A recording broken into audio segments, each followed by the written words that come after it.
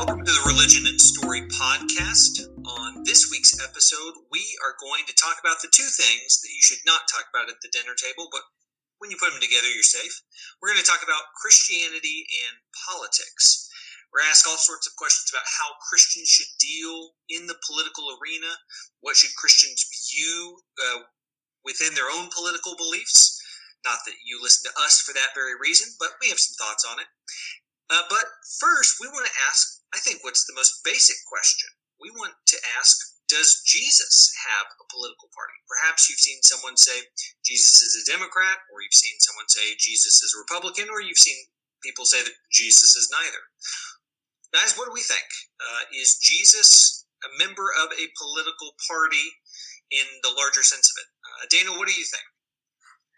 So, I want to go ahead and call out the easy answer and say, no, Sure. Jesus transcends political parties. Jesus is bigger and better than that. I can think of several people at my congregation who would be first ones to add that to the conversation. I want to go ahead and put that out there and say, sure, yeah, I guess he transcends political parties. The kingdom of God is greater than any kingdom of man, any earthly kingdom. That said, if I think Jesus was born into, or Jesus lived in 2019 America, and he was going to cast a vote, I guess next year in 2020, then I'm sure y'all will push back. I would say he would be more likely to lean left politically. In the current political climate, he would lean left. I will leave it at that, and we can get into it into a moment. Stephen, I'll pass over to you. What do you think? Do you like the first answer that transcends it all, or do you think he does belong to the political right or left? Maybe you think he would be part of the Green Party. You tell me.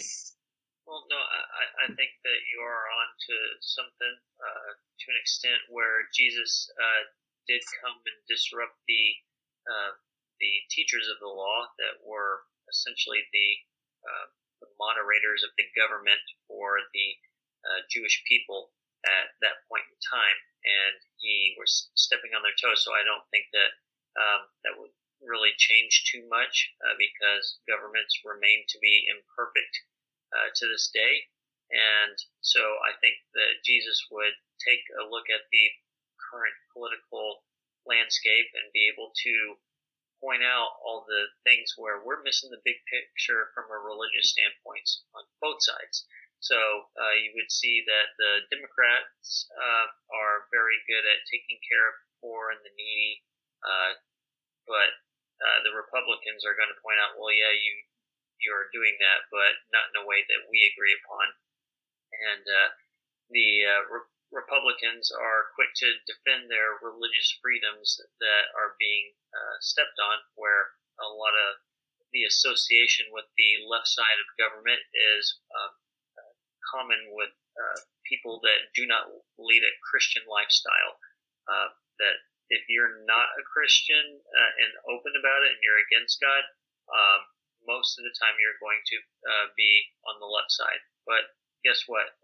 There's also people that are not Christians on more conservative sides of politics, and they're there for other reasons, for gun rights, other things, fiscal conservatism. And so you got good aspects on both sides, but you're also intertwined with people that are not doing the right thing on both sides also. So I think Jesus would end up stepping on both sides' toes with his ministry that he would come to bring. Sure. Yeah. Michael? Stephen, I think you hit the nail on the head there, that Jesus would make both sides uncomfortable. And I think that's a good takeaway point if you hear nothing else from this. Daniel, I want to say that you didn't go far enough with your transcendent point. Specifically that Jesus is not a part of any political party. I think that that's letting it off easy, because I think that Jesus would say that you need to be involved in politics, or you are by default involved in politics just by being alive. But you can't assign your soul, as you were saying, Daniel. You can't assign your soul to one side or the other. Now, let me make a bold claim that is not so bold. And if we get any hate mail, please send it directly to me, Michael Crouch. Send it to the Michael of the Crouch Brothers. There is no way in the world, in any circumstance, that Jesus would vote for Donald Trump. Not one. There is no way in the world we live in that Jesus would vote for that guy.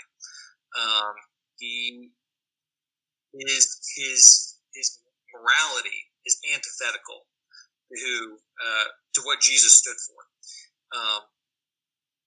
His policies, on the other hand, that the ways that he has tried to pander to the religious right, to economic conservatives, I think we can divorce from who he is as a person.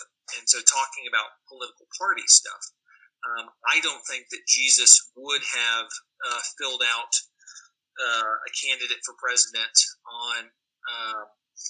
on his 2016 ballot, or would have gone down ballot for sure. And I think he might have to do that on his 2020 ballot as well. I would say that Jesus is ethical first in what he is trying to do, but he would also be a realist on what needed to get done. But being a realist does not mean that you have to pick the lesser of two evils. I love it when there's Republicans who call Donald Trump our Cyrus. That he's this vessel that God has used, the secular vessel that God is using to deliver his people. Come on. I don't think that Jesus, at least in the context of Rome, had any idea that that's how politics worked. My cop-out answer, if I had to give one, would be that Jesus would not operate at federal level. He'd be a mayor. He would be involved in local politics and would be on the ground helping out people.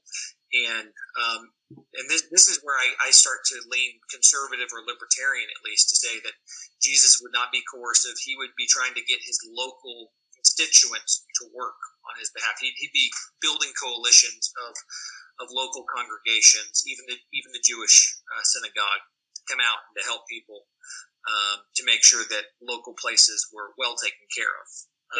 You said that Jesus for sure would not vote for Donald Trump. Well, yes. Let me give you a hypothetical. Do you think he would have voted for Barack Obama, or do you think God is worried about ending up on the wrong side of history? No. I don't. So this is where my partisan nature comes in. I admitted up front, my partisan nature says that he would not vote for Barack Obama. He would not vote for a pro-abortion candidate.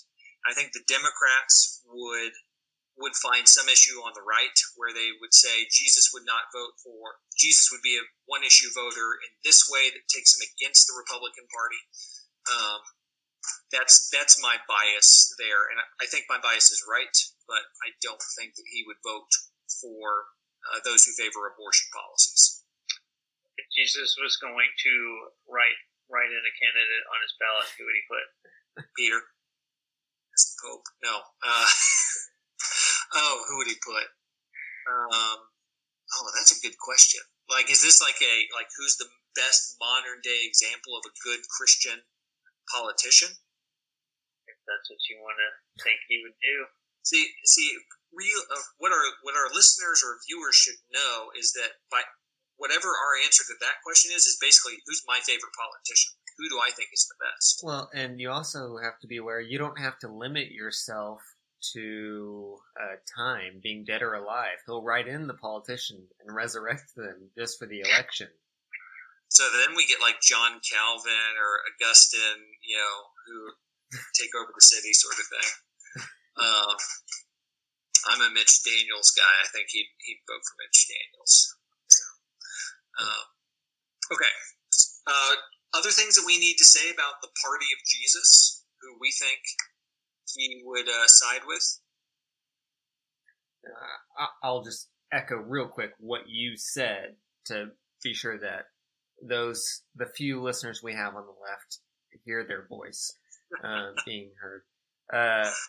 That I think, Michael, you're right in that people on the left would say there are things about the right that Jesus would not want to vote for. Just like you said that you're admittedly partisan towards the right because you think Jesus would see this particular issue, the issue of abortion, as worth steering his vote against. People on the left would point out a handful of issues on the right that they think, now these are the things that he probably would vote for, that Christians should be voting about. Particularly how we treat the disenfranchised and poor and things. Okay, so let's use that as a shift. So what we're going to talk about for the next few kind of rounds as we go through each other, talk with each other about these things, are just specific issues. What are some specific issues? And Daniel, you were kind of getting towards immigration. I think we can easily fold in foreign policy. Mm-hmm. How does our country treat other countries? How do we treat those who are trying to get into our countries? I know that we usually view those as two separate topics, but guys, what are the first things to come to your mind on what we should think as Christians on foreign policy issues? So I was specifically thinking of the disenfranchised already here. And Michael, I know you have a lot of probably more interesting thoughts than I do on immigration and things like that. Just generally speaking, I am pro-immigration, and I hope that our country treats immigrants, being a more wealthy country and a more prosperous country, that we would treat those coming from outside, from specifically poor countries, that we would treat them with kindness and grace. While I'm not on the CNN debate right now, but I would add to that, of course, with reasonable immigration decisions. I think a big thing for Christians to consider in foreign policy is our relation to, or our perspective on warfare. I think we may have talked about this on a podcast in the past, but I think that's a big thing that Christians need to continue to think about, is even if you don't want to go as to the far extreme and be a pacifist, to believe that countries must always resort to peace, that they can never engage in warfare, is how high, because I think the higher the better, how high is your standard for just warfare? Even if you don't want to be a staunch pacifist, we should at least be thinking, okay, what, how can we avoid warfare for our country, and how can we raise the bar? And a lot of people get upset about recent wars that America has been involved in for the last couple decades. And part of, if that's how you feel, if you don't like those wars, then you need to be thinking, how can I advocate for a more just nation that is less quick to use the sword when peace could be an option. But what are some other foreign policies y'all are thinking about, or what are y'all's thoughts on the military and that aspect of the faith? Well, I'll be quick to say I only know as much as the conservative news is going to tell me, and I'll hear their retorts to what the left side is telling me also. So I'm honestly not equipped to answer the question, and so y'all can shame me for what you don't know about all the people that are being persecuted. Shame on you for not knowing about that. Okay, great. But as far as how a Christian should, how much should a Christian be involved in politics and be aware? You can't know everything and be able to give an answer for everything, every possible situation. And, in the world, you mean? Like everything going on outside in the world? Right. Okay. Yeah. So, but when I think Michael, when he was talking about doing politics on a local level, the foreign policy is really something that is, if I'm living on the border and I'm a part of what's going on with immigration, then I can do my part in that way to give help to those that need help and make sure that I'm supporting the causes that are going to do a good benefit. Yeah. I agree with mainly what both of y'all said on foreign policy issues. Stephen, yes, that we should be local focused first, but also have an eye towards our way of helping out the rest of the world. Daniel, the way I would put it, what you said, Daniel, is that Jesus would want to be pacifist, but would not be afraid of intervention. But he would have the highest bar that must be cleared. That the good that is done by intervention, by military intervention, must heavily outweigh any sorts of not only casualties of civilians, but also military casualties. You know, even though they're soldiers, those lives matter too, and that the benefit that would come must heavily outweigh that. And so, most likely, most interventions that have been done in the past, Jesus would not have done because that bar is not clearly met, and the person who replaces the dictator isn't better necessarily. Well, hold on. So he would also realize that this world is imperfect and there's going to be evil people out there. Go ahead, Steve. Think about the scriptural examples of God's foreign policies that he had, and that were then replicated when God did not have direct interaction with people. So think about how he had sent the Israelites into the promised land to take it from people that were evil. They were not God followers. And so when you get into the medieval ages, the Christians of the world decided that they needed to go on the crusades or have religious warfare against people that denied God, denied Christ. And they used that and had that banner for their flag. That was their call. That was their purpose of what they were doing. And so Stephen, I think you'll agree with me on this. Would you say that the Crusades gave us a more just world that was, a place for godly living? It spread Christianity to did it? It did. It absolutely did. It did not do it. Maybe we disagree on this. It did not do it in a good. First of all, maybe we're talking about different versions of the word Christianity. Christianity from what those people thought it was versus what a Christian should actually be like, imposing your will on somebody. And just go be baptized.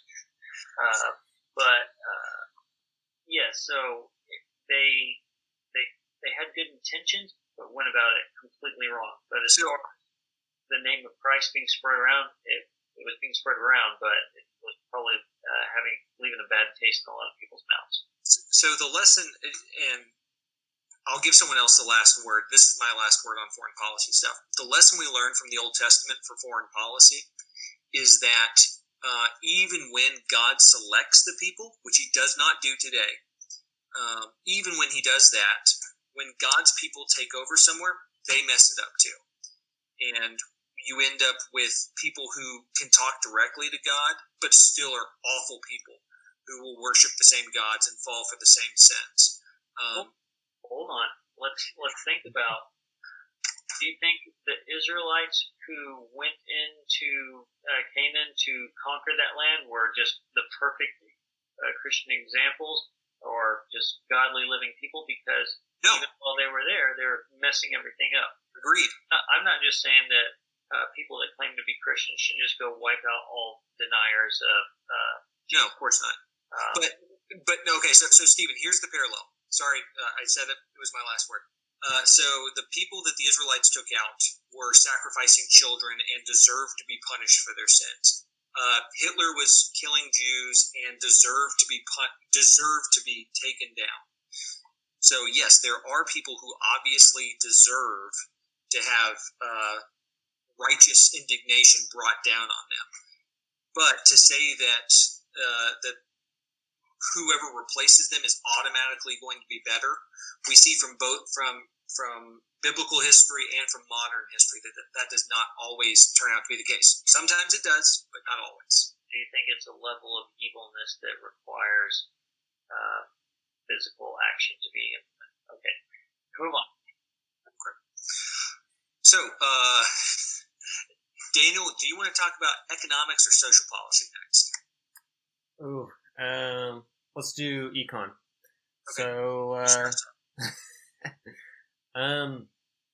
So that's one of the things that I'm a bad liberal because I'm a real big fan of the free market, and maybe that's just you and John Delaney and Karen Hickenlooper and Michael Bennett. Yeah. Okay. Sorry. Also, when you said John Delaney, I was thinking of John Mulaney. I didn't know he was a big free market guy. By the time we post this podcast, all three of those guys will have dropped out, so it doesn't matter. Be out. So I that said, I'm generally in favor of heavily prioritizing in any system of government in any community how you look out for and are helping to lift up, build up the poor and the disenfranchised, those who are marginalized. And part of that is bleeding over. When I use the words marginalized, that's probably bleeding more over into social issues, and we'll get to that, like you said.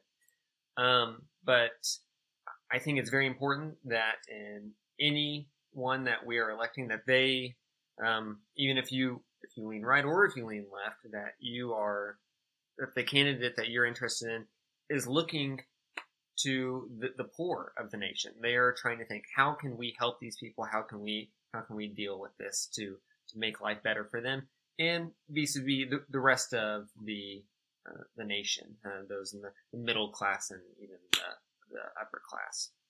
And so I think that's a big thing, and part of that is providing some sort of safety net, is protecting them, so that even when they are lazy, but especially when they are unable to work from some sort of affliction or from age or anything, that we are providing for them, that everyone deserves the right to eat, drink, have shelter, to receive medical care, and really in a nation as prosperous as we are, we take those basic rights and we expand them further in congruence with how prosperous we are. So if we're in America, by some measures, might be the most prosperous nation, but that doesn't mean that our poorest people have to just meet that baseline of, okay, we have a cup of water, we have bread, and we put a tent over them. Surely no, we can do better than that. So that's how I'll start that. I think that is a very important part of the Christian message, particularly as seen in our Old Testament prophets, but certainly throughout the whole scope of Scripture, including the Gospels. And so that should very much reflect on our political ideals. What do y'all think about? Is there another direction you would take the Christians' relationship to economics, or other thoughts y'all have on what I said? Well, I think your safety net idea was something that is needed. That's part of being a part of a community, in this case a nation, that people are able to chip in to help out with certain problems. But the question then becomes, how big is this safety net going to be, and how many foreseeable problems are we going to be able to cover? And at what point do we say to somebody, yes, we realize that you're in an unfortunate circumstance with your health, job, finances, whatever it might be, but we can only extend ourselves so far. But we will try and help you out to this extent. Yeah. Because if we tried to pay for everybody in the world's cancer treatments, then we would run out of money, not to mention that some of it's just incurable. And so if something is incurable, do we just keep throwing money at it and hope that we're able to solve all of our problems? Because we got plenty of other ones lined up as well. So the question is, where is that safety net going to be? How much are we willing to put into this to be charitable and help people to give those who need help the help that they deserve? And then when do we say, you're in an unfortunate circumstance, we can help you not all the way, but a little bit of the way, and you're going to have to be okay with that. So from benefits, that's how I feel. You mentioned that you're a fan of the free market. I am too. I also think that gives the opportunity for people to live out of their means and make money and idle for their lives. And I don't think that if we're going to legalize other things that are harmful to people, then we have to also legalize being a rich man, because people have a right to that, and that does not mean that it's the right thing to do, though. That's my favorite thing you've ever said, Stephen. I don't know. That was interesting that legalizing being rich as a vice. We'll let you do it, even though we're not a fan. Michael, go ahead. So I just want to set the stage. Jesus is president. He's in his first cabinet meeting, and the different secretaries are presenting their problems. The Secretary of Health and Human Services comes forward and says, Mr. President, we have 40 million people who lack health insurance and lacked quality health care. And he just say, all right, I got that. Done. Like, oh, yeah, they're healed. They're good. Okay, sorry. So I really think everything y'all said was good. One thing that carried over from the the second administration to the Obama administration was a focus on faith-based community initiatives that could help the poor, and putting power back locally to take care of those things. So we've already talked a little bit about that. Here's my little different take from what y'all said. I think that a Christian, or Jesus in particular, a radical view would be on taxes. That we would not tax income. To make the left mad for a second, there would be no corporate income tax, no capital gains tax, really no income tax. There would be sales tax. There would be a high sales tax on non-food, non-essentials. So food, basic clothing, and housing. Kind of a low tax there, but then a higher tax on luxury goods. That we should. So when you tax things that you don't want, we want more work. We want more people trying to grow the economy. So Daniel, as you were talking about, that even the poor can live a really good life. But we want to tax things that are luxuries, that are essentially hints of materialism, greed, of trying to live beyond our means. This is going back to something I heard Tim Keller saying. He was talking to a group of business MBA students and asked them, how can we be ministers in our, basically to the rich? And he said, live at the bottom of your bracket. If you don't have to drive a bad car, just drive the least nice car of all of your peers. Live in the least nice house of all of your peers, so that you still have access to those communities, but you are showing that there is still sacrificial living as part of that. So I think that the way we tax things is a stance on morals. So that's kind of the direction I would go with the economic thing. Oh, one more thing I want to say. Jesus would be completely and totally against crony capitalism. There would be no subsidies for the rich oil companies or for the green energy companies. There would be no subsidies for farmers. He would not try to give favors to the rich, powerful, and well-connected. He would try to treat people fairly. I think that both sides say that they're for that, but it's just not well done because of the entrenched nature of Washington politics. So, Jesus and everyone is against corruption, besides those who are corrupt. That's a safe thing to say. And listeners, that was all a pitch for our non-existent other podcast we'll be starting, Econ and Finance, which will just be two of the Crouch brothers. Will give us our. Well, you have to come to ask us questions. Okay, yeah, I can host. It'll be Christian perspective on those two things alone. So, do we want to move over to social issues? Do we have time for that? Yeah, let's give it 5 minutes. Okay. So this is really one of the more difficult things for American Christianity, especially understanding that a lot of American Christians are on the right, or at least evangelicals, those who are more practicing in their faith, and their view of the left, political left, and even Christianity on the left is a lot of social issues. You think of gay marriage or gay rights, also things like race, civil rights, and a host of other issues. We were actually talking before we started recording about different substances, drugs and alcohol, and legalization thereof. And typically, the left is more accommodating of those things. Well, the right is not, though. Libertarians, who in some way are associated with the right,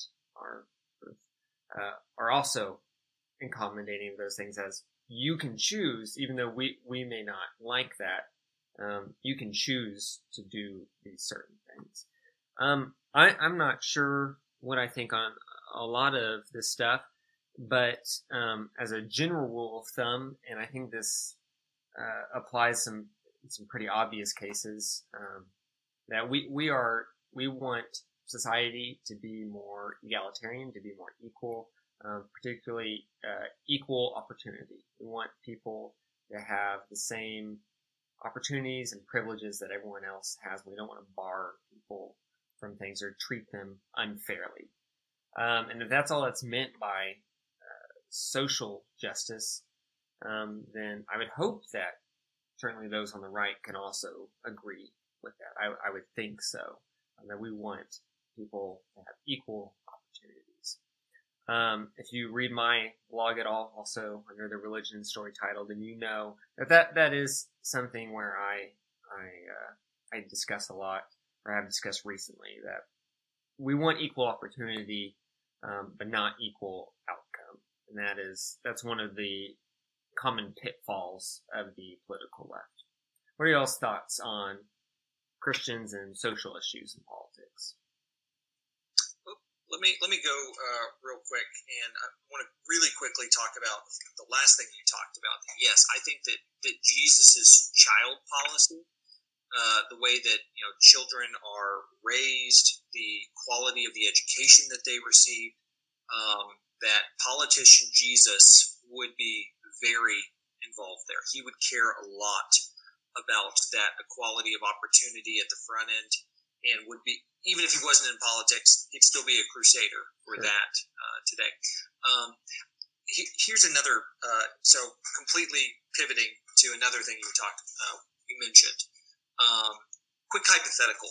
If Jesus was dropped in to politics in 1992, 1994, somewhere in there, and you asked him about the gay marriage question, which really wasn't a big issue then, I think that in those years he would have advocated for civil unions. He would have said, that there needs to be a solution. There needs to be something that is done about this. If you drop him into 2018, 2016, I think that the world changes a bit, and so gay marriage has been allowed at that point. The Obergefell decision. I think at that point he says now we've pivoted to where we need to focus on religious freedom. That he would say in this world you have to tolerance has to go both ways, and so at that point he would stand up for the rights of those who do not agree with the direction the country has gone, to continue to live in this pluralistic society, but to be able to, basically he's arguing for the freedom of his own body, the body of Christ, to be the body of Christ. Yeah. Even though there's disagreement there. Go ahead. It sounds a lot like you or Jesus in this example. You know, that when I talk for Jesus, he tends to sound like me. Yeah. It's you would think that it's Jesus's response is going to be in the context of the time, and Jesus shouldn't have to campaign for office. First of all, if you ask Jesus, do you believe with gay marriage? You'd be like, well, first of all, marriage is something that God set up. You can't make this yourself, and so it would make sense that you say, yeah, they have the right to go and do something sinful, but that doesn't necessarily mean that it's right. And so you got both sides of it. Okay, well, now that it is legal, yes, we do need to protect our freedoms. Yeah, I agree with what you were saying. Are there any other big social issues that we should look at? Abortion, we kind of skipped over that one. That's what the go-to one for a lot of people. Yeah. And yeah, I mean, it's there are some good arguments about a woman being able to make a decision regarding their body. And we were going to talk about one-issue voting, where you think that somebody's life should take the precedent for any other issue that you could be voting on. It would make sense that people would default to that.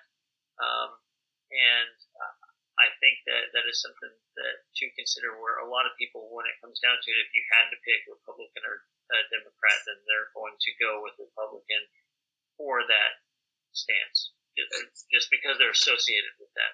Yeah. Stephen, this is not me asking what you think about Jesus or what Jesus would think on the issue, but Stephen, what do you think about giving exceptions for rape, incest, and life of the mother?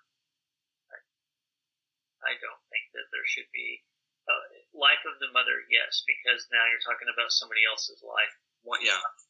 Where the child is innocent, but so is the mother, and it's the child who is threatening the mother, even if it's unconscious, or not inadvertently intended. Yeah, you have to protect the mother. So that would be the only exception. Rape and incest, I'm sorry that happened to you. There are other options for you to take care of this child. You don't have to keep it. Other people are more than happy to take care of this child for you. And you'll never have to dwell on the horrible visions of what happened to you by looking at the child again. But yeah, I would not make that an exception for somebody to have an abortion. To give you the reason I asked, a lot of Christians who I respect, including yourself, Stephen, take that position. It is very prominent within the Christian circles, which it undoubtedly probably should be. I come down on the other side, that there should be those exceptions. And sometimes I wonder if I do that for political expediency, that it will be a less controversial way of thinking about it. And I question whether Christians should care about political expediency. I'm able to argue myself into it, but that's something for me to think about. I hope our listeners think about that with their own views, that am I supporting this because it's possible that it could get done, or is it actually where I want to see the world go? If that's what it comes down to, it sounds like you're trying to sneak other things into a bill so that you can get stuff passed by covering it with something else. Sounds like so I very think current event. Personally, I'm talking to Michael on this one. I think that if you actually got down to the nuts and bolts of it, I think that you would eliminate the exceptions as well. Daniel, where do you fall on this?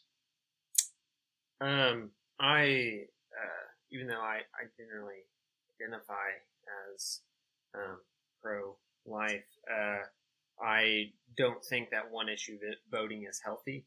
And I want to further answer what you're asking, Stephen. I think this will be a good segue into our final phase of this discussion, just about the general approach of Christians to politics. But yeah, I don't think one issue voting is healthy because it denies the complexity of everything else. So abortion is kind of easy in that way because it's directly about death or not death if you don't think it's a life. So yeah, but I mean, if you just do a few more degrees of separation, then you can see how a lot of political issues have to do with life. And then you also go into the ethical and Christian discussions on what is most important. Is life the most important thing, or there is quality of life? And that's certainly affected by everything involved in politics. If quality of life is brought to this, quality of life is just a degree of life. So. Yeah, yes, that's what I'm saying. So, yeah, I think it gets complicated, and so it's probably not healthy to do that, even if you do agree with that. And that should be another factor on the scale when you're weighing your decision. Let me really quick, Daniel. Our audience should know I've always voted Republican. Didn't vote for Trump, but I vote very much pro-life. But I also, there's other issues though that affect lives.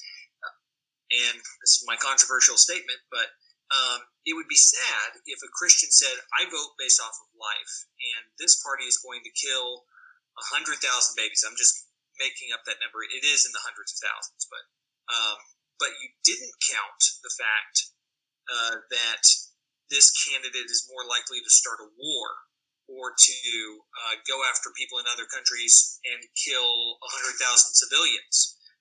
That's racism or xenophobia. It's some way of discounting the lives of these other people.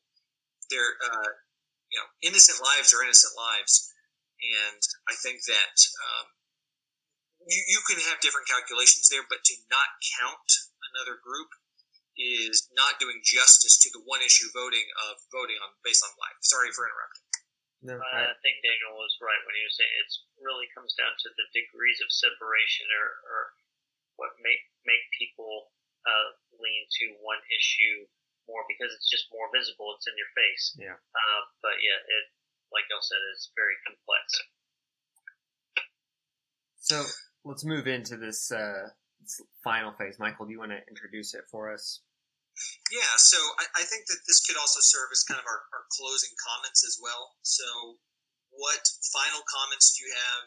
What's your takeaways from this? And also, how do Christians interact within the political world? How does Jesus want Christians today to be involved in politics? I'll go ahead and say something. So yeah, as a closing thought, but also addressing this question, how do Christians approach politics? All of us are obviously coming out of the Stone Campbell movement, and one of the major figures in our movement is David Lipscomb, who is famous for advocating a non-participatory approach to government, being a pacifist as well. I think a lot of his work and theology was built around the idea that yes, God's kingdom is greater than this kingdom, this country, or any kingdom on earth. And I appreciate a lot David Lipscomb and his ethics and his approach to the faith. He was a man of great principle.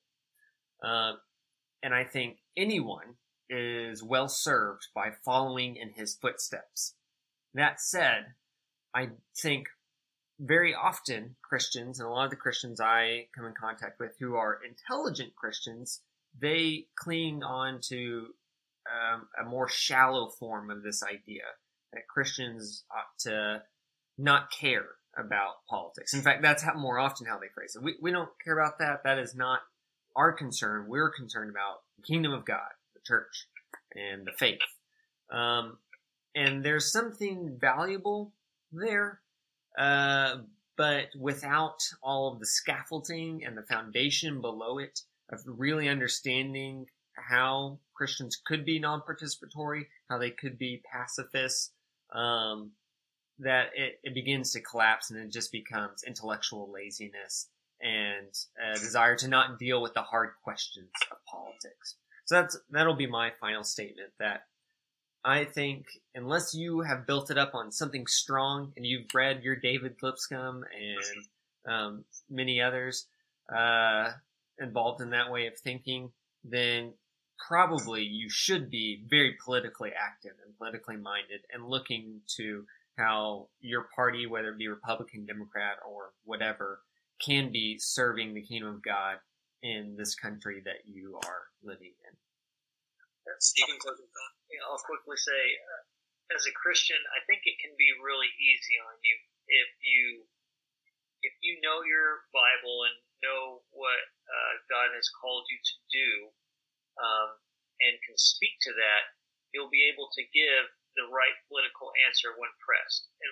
But you're thinking, well, what if somebody throws in a technicality? Well, to give the right answer if you know what God has called you to do.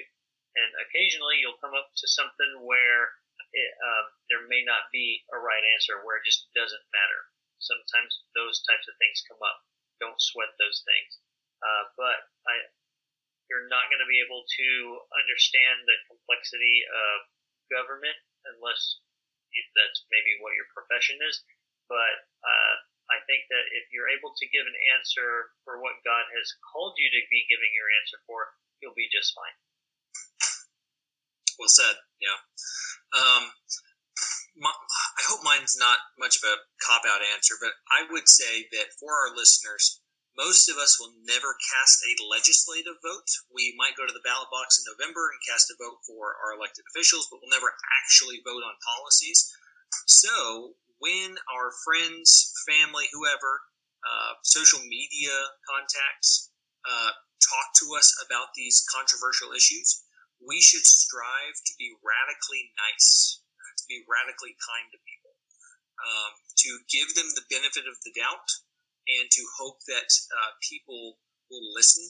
And we have to demonstrate listening ourselves. So, that said, I'll echo what the other two guys have already said. To be informed about things, to actually pay attention to the thing.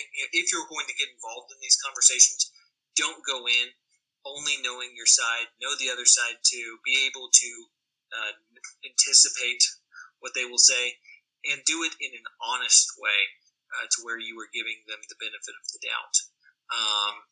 On all of those, listen to people who are Christians and care about these things on both sides. So, this has been fun. I'm glad we got a chance to talk about this, and hopefully none of it will come back to bite us later on in our lives, or even in a few weeks when people actually, you said that? Oh, man. So, thanks for listening to the Religion and Story podcast. We'll talk to you next week.